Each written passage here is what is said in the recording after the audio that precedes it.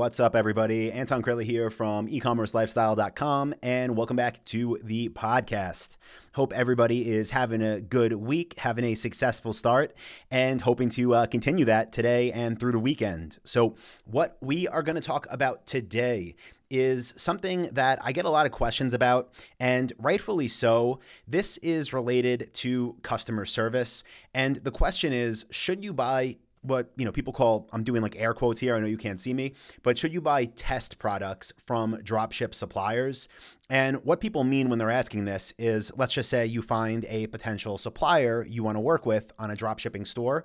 Should you actually order something from them as if you were a customer, receive it to your house or office or wherever you are, and check out the quality, right? And again, I get why people ask this, because if you want to be successful long-term in your business, customer service really is the most important thing. Your customers need to be happy. And if they are happy, they're going to buy more from you. They're going to leave you positive reviews, which will in turn have more people buy from you.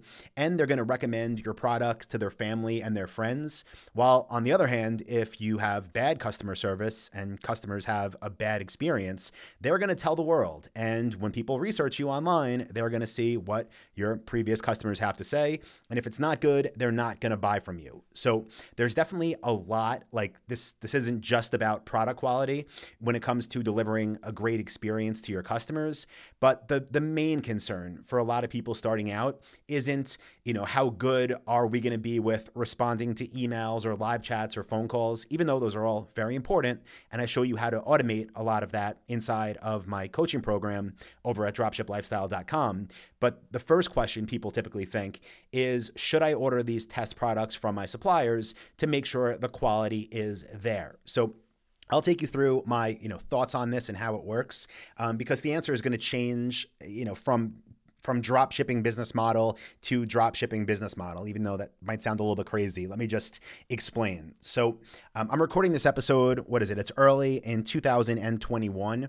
So things already have shifted, but a couple of years ago, drop shipping from China was like, I don't even know what to say. It was like the most popular thing. Like when people, and they probably still do for a large part, but when people thought of drop shipping, they thought, okay, find something that is from China, have it, just shipped directly from China to my customers. And that's how I'm going to drop ship, right? It is drop shipping, but they were planning on working with basically no-name companies and trying to market the products online.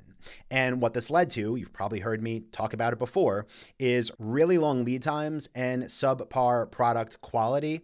Not because everything made in China is crap or anything like that, but because what these store owners were trying to do is just find a random company online in China that says, yeah, we have a $10 widget, sell it for whatever you want. And then the first people to receive this thing were their customers, and usually it was a bunch of orders going out at once. Then what happens if the customers receive it and it doesn't at all meet their expectations? Add that on top of the extremely long shipping times, and what you get when you're drop shipping from China is very unhappy customers. So I actually wanted to do my own little personal experiment. This is probably going back 3 or 4 years ago, but I was like, okay, I don't drop ship from China. I only work with domestic brands. At my coaching company at Dropship Lifestyle, we only teach how to work with domestic brands. But I thought, let me just order some of these products to actually see what the customer is experiencing. So I did kind of order these, quote unquote, test products. And what happened is the products, besides maybe I don't even remember. I think one was okay, but I think I ordered a handful, maybe 4 or 5, and almost all of them were complete crap. So in that scenario back then, or even now, if for some reason you still think drop shipping from China is a good idea, again, it's not, so don't do it.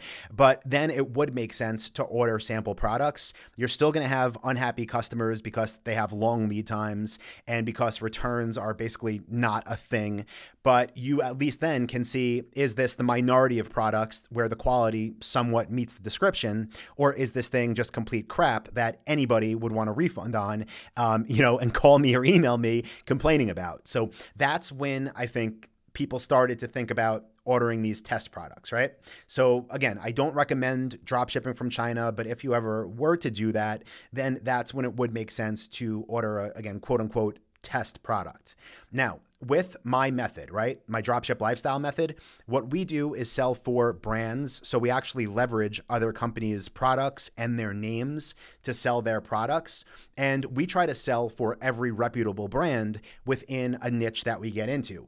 So let's just say I was going to build a stand-up paddleboard store, right? This is one of the examples I give in the Dropship Blueprint. Again, you can learn more over at dropshiplifestyle.com. But let's say I was going to sell stand-up paddleboards and I was doing my research and I found 20 different brands that make stand-up paddleboards. Well, these are products where the average sale price, what I would sell to customers for, it's probably about $1,000, right? So I think you can already see the difference here. We don't sell $10 widgets where I'll send $20 to China and see what happens. I'm not going to send $1,000 to 20 different paddleboard companies and then have 20 different stand-up paddleboards show up at my home. And, even beyond that, most of the brands make sometimes, 5 products, sometimes 100 products or more. So I'm not going to spend a couple $100,000 and have paddleboards everywhere, right? So of course, we're not going to do that. And then to take it even to an extreme, I was doing the research once for like a side project for chandeliers. And I think I found like 580 suppliers or something like that. So again, you're not going to order, 580 at a minimum chandeliers to test the quality. So what can you do though? Because there still is risk involved. So I want to be clear on that. Like, even though you're working with domestic brands, you still, if you haven't seen the product, if you haven't touched it, you don't know if it's good quality or not. And that's true for us. So I guess first, I should get out of the way. We never order, sample, or test products, whatever you want to call them. But what we do is our research. You know this if you're a member of Dropship Lifestyle. I am big on research. I want to know if something's going to work before it doesn't. And that's because a lot of times in the past decade plus, I've learned the hard way. So some basic things that you can do if you find 20 different possible brands that you want to sell for is literally do the most basic thing and go to Google and search for their products. And what you're looking for is reviews. So you're looking for reviews maybe on their own website or ideally on your future competitors' websites, and you're seeing what people have to say about them. Do they have no reputation at all? Do they have a positive reputation? Do they have a bad reputation? Based on what you find, the way you move forward is going to be very different. Now, something else you'll want to do, again, basic, but it really helps, is look for reviews of the brand as a whole. So not just for the products, but search for the brand name plus reviews in Google and see what you find, in this case, for each of those 20 brands. Again, are people bashing them online? Is there really just nothing out there yet because it's a smaller brand? Or is it a company that already has a bunch of really positive reviews about the brand and their product quality? Now, another thing you can do if you can't find any information at all on them is just dive deeper into the brand's history. Because a lot of these companies that do make, for lack of a better words, just crappy products, they are not companies that last. Again, surprise, surprise, right? Like, customer service and customer satisfaction is key for us, but it's also key for these brands. So one thing we look into when we're doing our supplier research is how long have they been in business? Are they established? What does their history look like, right? Because if we're not finding anything for them online, but they've been in business 20 years and they've sold, thousands of units or whatever it is, then it's not something that people are obviously not happy with, or else you'd find those negative reviews. So we look for that on their websites. We look for that at other websites. We ask potential sales reps when we call the companies to get approved. We ask them these questions. And a couple other next level things I can give you are attending trade shows. This is definitely not necessary, but I've been to a lot of trade shows, not so much this past year, not at all this past year, but a lot over the past decade. And it's a great way to meet sometimes 300 different potential brands in person and actually see the products they have on display. What a lot of normal, I'm doing air quotes again, but normal trade shows are doing this year is virtual trade shows that are on Zoom or similar platforms. So not as good as in person, but still a way to have those connections online. So you could check that out as well. Now, One more thing, I'm not going to go into detail now simply because it's not the point of this podcast. And I like as much as possible to try to keep them on track and on message. But if you're listening to this and you want to know like what the next steps are once you find these suppliers and, make sure they're not selling crap products or producing crap products. By the way, it's not just products itself. Like, are you finding a bunch of reviews that say the products were damaged while in transit, right? Maybe their packaging just sucks. Like, those are things you find through research. But once you find them, the next step is to determine if they are bronze suppliers, silver suppliers, or gold suppliers. And I show you exactly how to do that in module 4 of the Dropship Blueprint. So if you're a member of Dropship Lifestyle, which I know a lot of our listeners are, so good on you. If you're listening and you're not a member, I don't understand. Go to dropshipwebinar.com. You get a free training from me there, and I'll make you a special offer. Again, that's dropshipwebinar.com.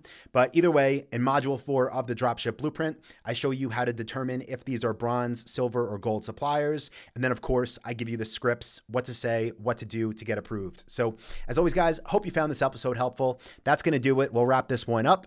If you got value, as always, please go to Apple Podcasts and leave the show a 5-star review. It means a lot. I will link in the description for how to do that.